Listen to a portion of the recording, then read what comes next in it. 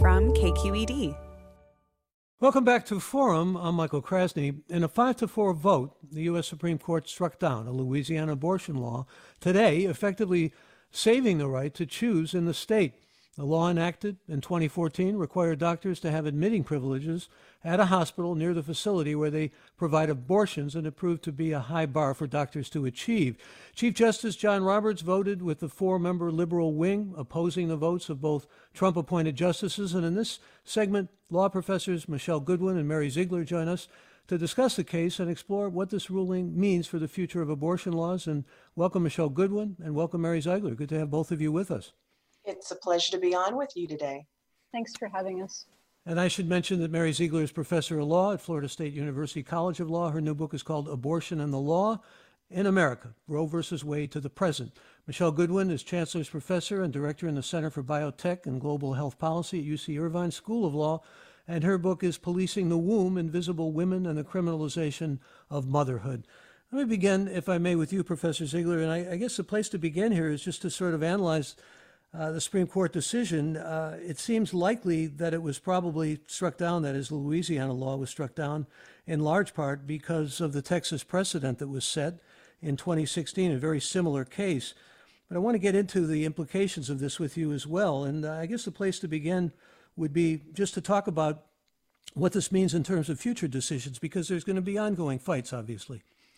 Yeah, I think that the most kind of significant thing today in terms of the future of abortion rights, if you're just watching the court, is the emergence of John Roberts as a swing justice and what exactly that means. So you were right, Michael, to say that Roberts joined the liberals in terms of his vote, but he didn't actually join Justice Breyer's opinion. He wrote separately to say essentially that if he had a blank slate to work with, he would have voted to restrict, or that this abortion restriction was okay.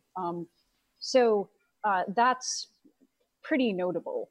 That means, I think, that abortion rights are not a lot safer today than they were yesterday, but that how and when abortion opponents try to unravel Roe v. Wade is going to matter, and that Roberts' commitment to precedent actually means something, although exactly how much, I think, remains to be seen. Well, he also voted with the so-called liberals on the DACA decision and the transgender decision, and it seems that his leadership in the court, and you go back to the Affordable Care Act also, where he voted with the liberals, but doesn't necessarily mean he's going to be consistent on that. The court is still a conservative court. But I wanted to also ask you about, because you've pointed out on a couple of occasions that there's been a major shift in terms of the fight for abortion rights. It goes back to the March for Life, even in March of 2019, and all this sudden emphasis on science. The debate seems to have shifted from constitutional rights with respect to the sort of pro-life movement, so-called, as opposed to the pro-choice movement, so-called, to talking about science and talking about medicine and talking about women's health. Yeah, I think that's still, and I think we're likely to see that continue. The reason for that, I think, in part is historically, since the Supreme Court last decided to save abortion rights in 1992, abortion opponents concluded that the court would never eliminate Roe v. Wade unless the justices and the public were convinced that women didn't and couldn't rely on abortion to achieve more equal citizenship. So the strategy in June Medical was part of an attempt to achieve that. I think the challenge, of course, was that it was also an attempt to get the court to sign off on a regulation that it had struck down 4 years ago. And when you have a kind of reputation-minded justice like John Roberts, that was always going to be a heavy lift, which is why I think you saw the result you did today.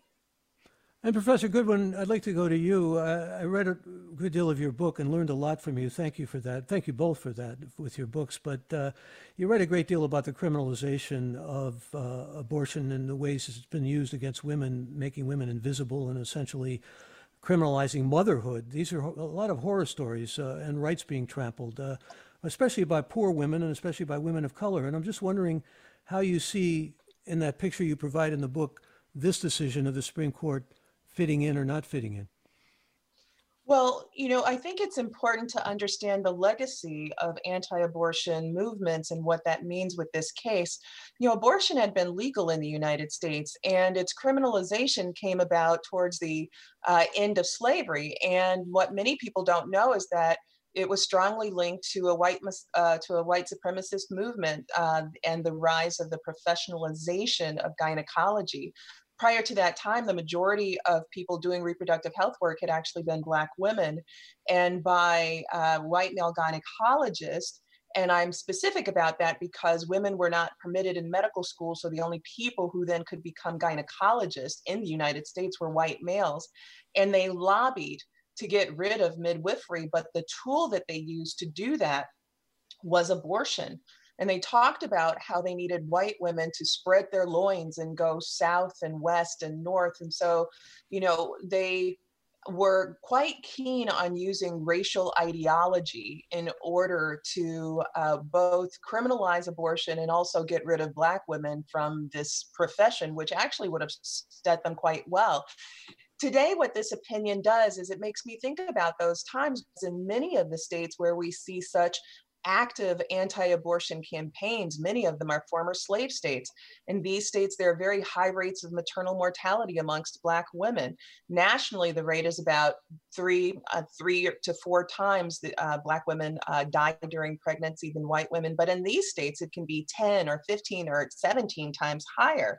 And so those are really important issues that remain to be addressed.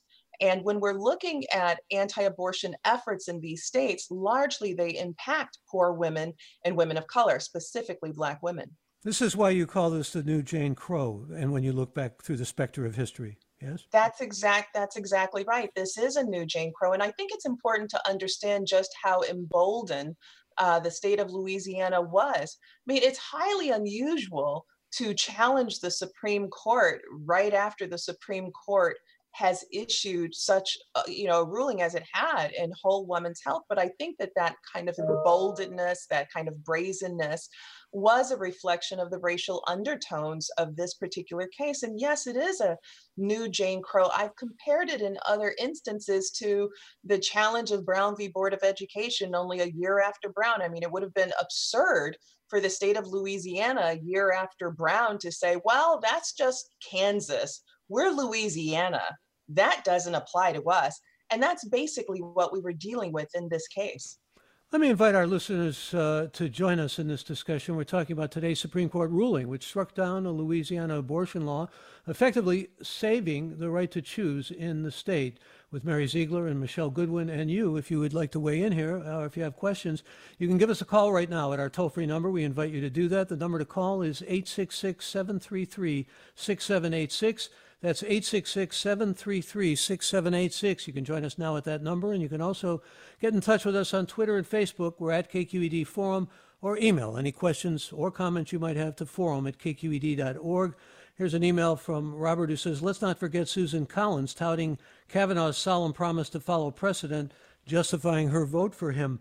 Let me go back to you, Mary Ziegler. This is going to continue to be politicized, obviously, to a great extent, but let's talk a bit about the trap laws, because I think that's important to understand in light of this decision. Actually, they superficially appear to advance patient health. I alluded to this earlier, but really what we're talking about here is not necessarily making abortion safer so much as, well, getting rid of Roe v. Wade. Yeah, I think trap laws, again, were part of the strategy to argue that not by focusing on fetal rights, which is, of course, is what mobilized abortion opponents in the first place, but by focusing on women.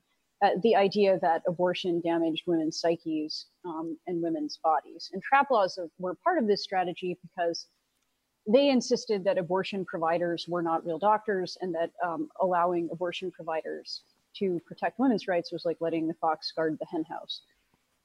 So the idea was that you had to impose onerous restrictions on abortion clinics in order to protect women from the kind of depredations of abortion providers. Well, the Supreme Court's pretty firmly closed the door on that. I think it's worth noting, though, that we don't know yet if the Supreme Court is going to reject this kind of woman protective argument across the board. Yeah, how do you see it, Professor Goodwin? I mean, particularly in terms of the future battles that are going to go on here. It is a conservative court, after all, and we should mention that the Chief Justice actually in the Texas decision a couple of years past voted against what now he's voted for, and probably, as I said earlier, because of precedent. Well, I've been seeing this case is that it really boils down to a question of legitimacy, excuse me, for the court. I mean, Chief Justice Roberts has claimed that there's no such thing as Trump judges, as Obama judges, etc.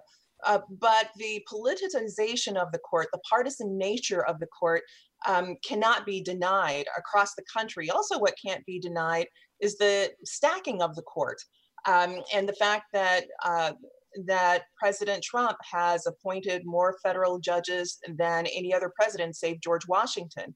And so when we're thinking about the future of abortion rights, we must understand that. And the judges and just the judges that have been appointed, nominated by President Trump and confirmed by the Senate, have been individuals who no longer feel the need to say that they believe Brown is good law. Feel no longer the need to say that precedent matters. And so that causes deep concern. And I think that we'll only continue to see more trap laws. But here's the thing about Justice Roberts and the cases that you mentioned, Bostock, the DACA case, and this case. I think that he cares about his legacy. And I think that he understands that even criticisms are coming from within the Supreme Court about the ways in which the court has handled its business, especially with regard to this particular administration. And so it's not just the Supreme Court that's at stake in this and abortion rights, but really broader questions about our democracy are at stake in this decision. Well, other cases are destined to follow. I mean, state legislatures have passed laws which are designed to essentially force the court to deal with possibly overriding Roe versus Wade. And again, if you'd like to lend your voice here or join this conversation, we're at 866-733-6786. Here's Jake. Jake, join us. Thanks for taking my call.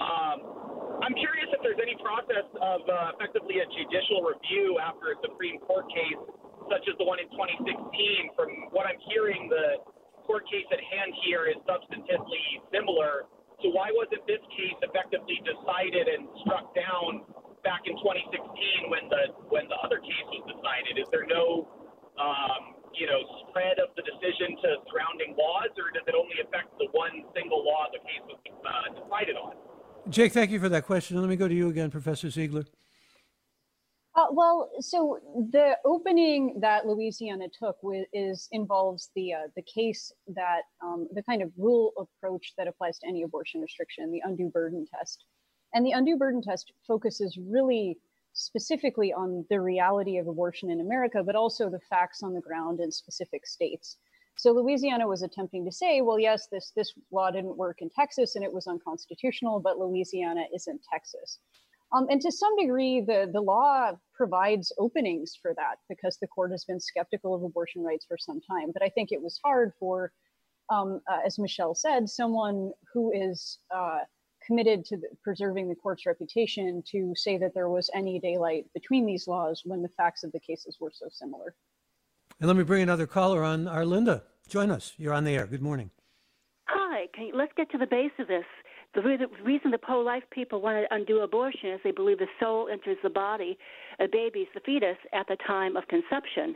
But I believe that is a policy decision by the Catholic Church at some time, because in the Jewish tradition, which is a tradition of law, the child is not considered to have a soul until the shoulders come through the birth canal. So that is, because that's apparently based on some decision back in the Old Testament or something. So, but do we know what this policy decision is? And if so, it's policy and not biblical. Could we not address it from that level, since the argument is always, the child has a soul, the fetus has a soul? Linda, I thank you for that. And we get back to that argument often because people, when they analyze court decisions, get into the fact that about half of the court were brought up and are still practicing Roman Catholics. I don't know, Michelle Goodwin, how much do you put faith in these decisions? So many of these decisions are outcome determinative. And I think that's important to consider when we think about what is it religion. What the court says is that the conservatives on the court have said, well, this is really about protecting women's health. This is why we give room for these laws, which we know are trap laws. But here's the thing. You know, a woman is 14 times more likely to die by carrying a pregnancy to term in the United States than she is by having an abortion. And Justice Breyer speaks to that in Whole Woman's Health. An abortion is as safe as a penicillin shot. We know this. Medical evidence has shown this. And this is exactly the kind of language that's been used by the World Health Organization for a very long time. We know that abortions are less expensive than pregnancy, but if we cared about health, we'd ignore that and we'd just say, we'd look at, well, which one is safer for women? And what we know is that abortions are far safer for women than pregnancy. The United States leads the developed world in maternal mortality. If you visited the CIA's website now, you'd see that the US ranks around 50th, 51st in the world in terms of maternal health safety. It's safer to give birth in Saudi Arabia or Bosnia than it is in the United States. And finally, both Texas and Louisiana are considered the deadliest places in the developed world to give birth. So when these states say, well, this is all about health and safety, you can't take that seriously. And when the courts would choose to cherry pick and ignore medical science and evidence and side on that and say, yes, this is about health and safety, then you can't take the court seriously. And to Professor Ziegler's point, if Justice Roberts wants the Supreme Court to be taken seriously and have legitimacy going forward, then it's hard to rely on a record like that. And I think it also explains why Justice Breyer in these opinions has stayed so closely to the empirical record, because if you read the empirical record, it explains it all. I'm also was struck by the questioning that went on in the Supreme Court decision beforehand. And let me go to you on this, Mary Ziegler. Justice Sotomayor, for example, made a lot of, focus on the distinction between medical abortions as opposed to surgical abortions. And I think when we're looking at this decision, that's an important area to question, especially if things are moving more towards supposedly protecting women's health and those arguments of trap laws. Yeah, I think that's right. And I think that a lot of the abortion restrictions that we see coming to the court in terms of trap laws dated from an era in which most abortions were surgical abortions, or at least more abortions were surgical abortions, even later even earlier in pregnancy. And I think that's no longer, increasingly less true. And that's the pandemic, of course, has accelerated that, because early in pregnancy, it's safe to have a self-managed medication abortion. So I think to some degree, that will change, I think, in terms of abortion opponents understand what medication abortion means in terms of potential access to abortion, and also in terms of the coherence of their own arguments. And we've already seen somewhat of a pivot to laws either banning medication abortion or regulating medication abortion to the point that women can't have self-managed abortions even during the pandemic. And I would expect to see more of the same in light of this decision. And that's again, Mary Ziegler is professor of law at Florida State University School of Law and the author of Abortion and the Law in America, Roe versus Wade to the Present. Michelle Goodwin is Chancellor's Professor and Director of the Center for Biotechnology and Global Health Policy at UC Irvine, and author of Policing the Womb, Invisible Women and Criminalization of Motherhood. And Professor Goodwin, you had mentioned before, the history of abortion and looking at it through in terms of Jim Crow laws. And I was wondering about actually a question put forward here by a listener named Bernie, who says, if precedent is so important to Supreme Court thinking, then shouldn't the court have left Plessy versus Ferguson stand? And when we're talking about Brown versus the Board of Education, I mean, it's an interesting question in light of this. No, it's actually a great question, right? Because the person who wrote that question makes an important point, right? I think that while precedent is important, precedent should not necessarily guide how we see justice in the United States. If precedent were our guide for that, then women would not be able to vote. Women would not be able to become attorneys. There are a host of cases which, are kind of overlooked in history that are absolutely abominable. You can think about Dred Scott would remain law of the day, right? So very clearly, our sense of justice, our commitment to the Constitution, our reading of the Constitution for what it is when it mentions equality and liberty. Now we're evolved where we can understand that, yes, equality and liberty shouldn't just simply be words on paper, but must be real in life. And so that's the enterprise that we're involved with now. And so, it's not that precedent should rule all, but certainly if we are on the pathway to justice, and in a case like this, precedent certainly does matter. And here is Theo from Lafayette. Theo, join us. You're on the air. Good morning. Good morning. I think that this is an issue of protection of children. I heard after Roe versus Wade and several surveys that were done that child abuse went down quite a bit because unwanted children are apt to be abused. And I wonder if you'd talk about that a little bit. All right, let me go to you again, Michelle Goodwin. Well, again, a very important point. What Justice Blackmun did so cleverly and importantly in Roe v. Wade was to talk about the real life conditions of women forced to carry pregnancies to term. It was actually a really important decision, not just for the abortion right itself, which was really a case about removing the criminalization of doctors. But what he did was to really talk about the stereotypes, the stigmas, the real life conditions of people forced to carry pregnancies to term that they don't want. And so it's women's poverty, it's not being able to fulfill an education, not being able to work. And also those implications, matter to what one's home life will end up becoming. It's not to say that when women aren't provided an opportunity to access this constitutional right to an abortion, that they will be child abusers. But the truth of it is that forcing women into a life that they otherwise would not want and having children that they would not want imposes physical and psychological barriers. And here's something that's interesting to note. There are studies that have been done on happiness and happiness involving, and by law and economists, happiness involving children. And what the research shows is that men continue to get happy and gain more happiness by the more children that they have, but happiness plateaus for women after the first child. So take that for what we want.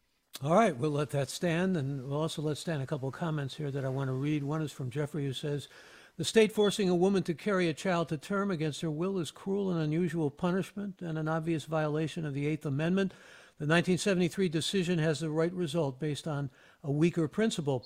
And Ron writes, how can U.S. citizens ever see the court as anything other than political if the decisions are always 5-4? This is leading to lack of confidence in the Supreme Court. And a question for you, Professor Ziegler, from a listener named Jody, who writes, I think it's about time that we put on the books a law that attacks and manages men's reproductive health. It's preposterous that in the 21st century, women's bodies are still essentially being controlled by men. Let's be honest, mostly white, Christian, heterosexual men. If men's reproductive health rights were brought to the table, I highly doubt the conversation would even go anywhere. Men wouldn't stand for it. And of course, we've heard that argument in this abortion debate through the years. Like to hear you shed some light or thought on it, Mary Ziegler? Yeah, I think that's right. I mean, I think that increasingly that wouldn't work. In part, if you look at responses, for example, to the Supreme Court's opinion on LGBTQ employees and discrimination, or the court's DACA decision, the response of conservatives wasn't to say we're playing the long game and we still think John Roberts will join us if we say the right things. It was to sort of demand what conservatives wanted absolutely and demand a kind of ironclad guarantee from judges that they would deliver socially conservative results. So I think there's been kind of a shift on the right. I think from their standpoint, probably a counterproductive shift toward being more open about the fact that these demands are not consistent when it comes to men and women, or that they have some clear connection to religion or morality. In a way that I don't think you would have seen a few years ago. I think this is kind of a product of the Trump presidency and its effects on the right. And I think, ironically, if you look at today's decision, it's backfired so far and will probably continue to backfire, even with a judge and Chief Justice Roberts, who is far from a robust supporter of abortion rights. But if you read Michelle Goodwin, for example, Justice Thomas's dissent You don't necessarily read any opening up here. And I was also following the questioning of Justice Alito, and those are two justices who seem, perhaps along with Kavanaugh and Gorsuch, the new conservative appointees, to be pretty strict in their interpretation of what's allowed or should be allowed where abortion is concerned. That's right. And I think it's important to understand that this is not where Republicans always were. Roe v. Wade was a 7-2 opinion, and Justice Blackmun, who wrote the opinion, was a Republican himself and a Nixon appointee. And so what we see is a fastening to partisanship, perhaps, and not just ideology, but something more that is driving what we see in some of these opinions. And also, it's very clear that there's a kind of cherry picking that's going on amongst these justices in cases that involve reproductive health rights and justice. We saw that in the Nifla v. Becerra case, in which Justice Thomas wrote the majority opinion. In that case, the court struck down 2 California laws that were rather innocuous, but the court decided not to hold true to precedents in that case, and that was just a couple of years ago. We also see it in Burwell v. Hobby Lobby, right? In that case, you have Justice Alito saying that, companies can have religious perspectives, and that can govern how they decide things, but we're going to fasten that only to reproductive health. It's not going to be the case with regard to vaccination, and it's not going to be the case involving all of these other things. So we see that with reproductive health and rights, it's a proxy for discrimination. Michelle Goodwin, we've got seconds left here, but a question that goes right to the heart of your research. Buck wants to know, can you tell us when criminalizing a woman's self-determination was first recorded in the United States?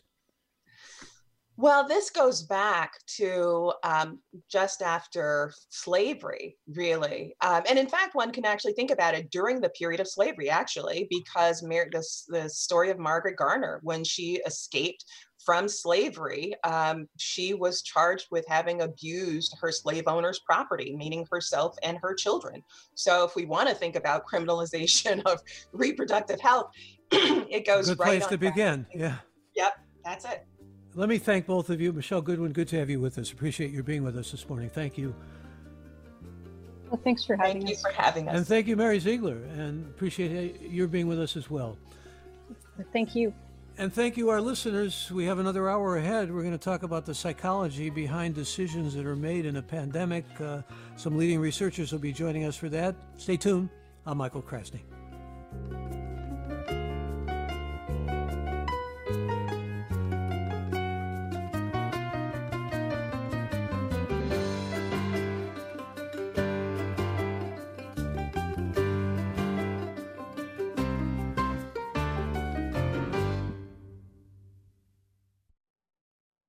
Funds for the production of Forum are provided by the members of KQED Public Radio and the Germanicos Foundation and the Generosity Foundation.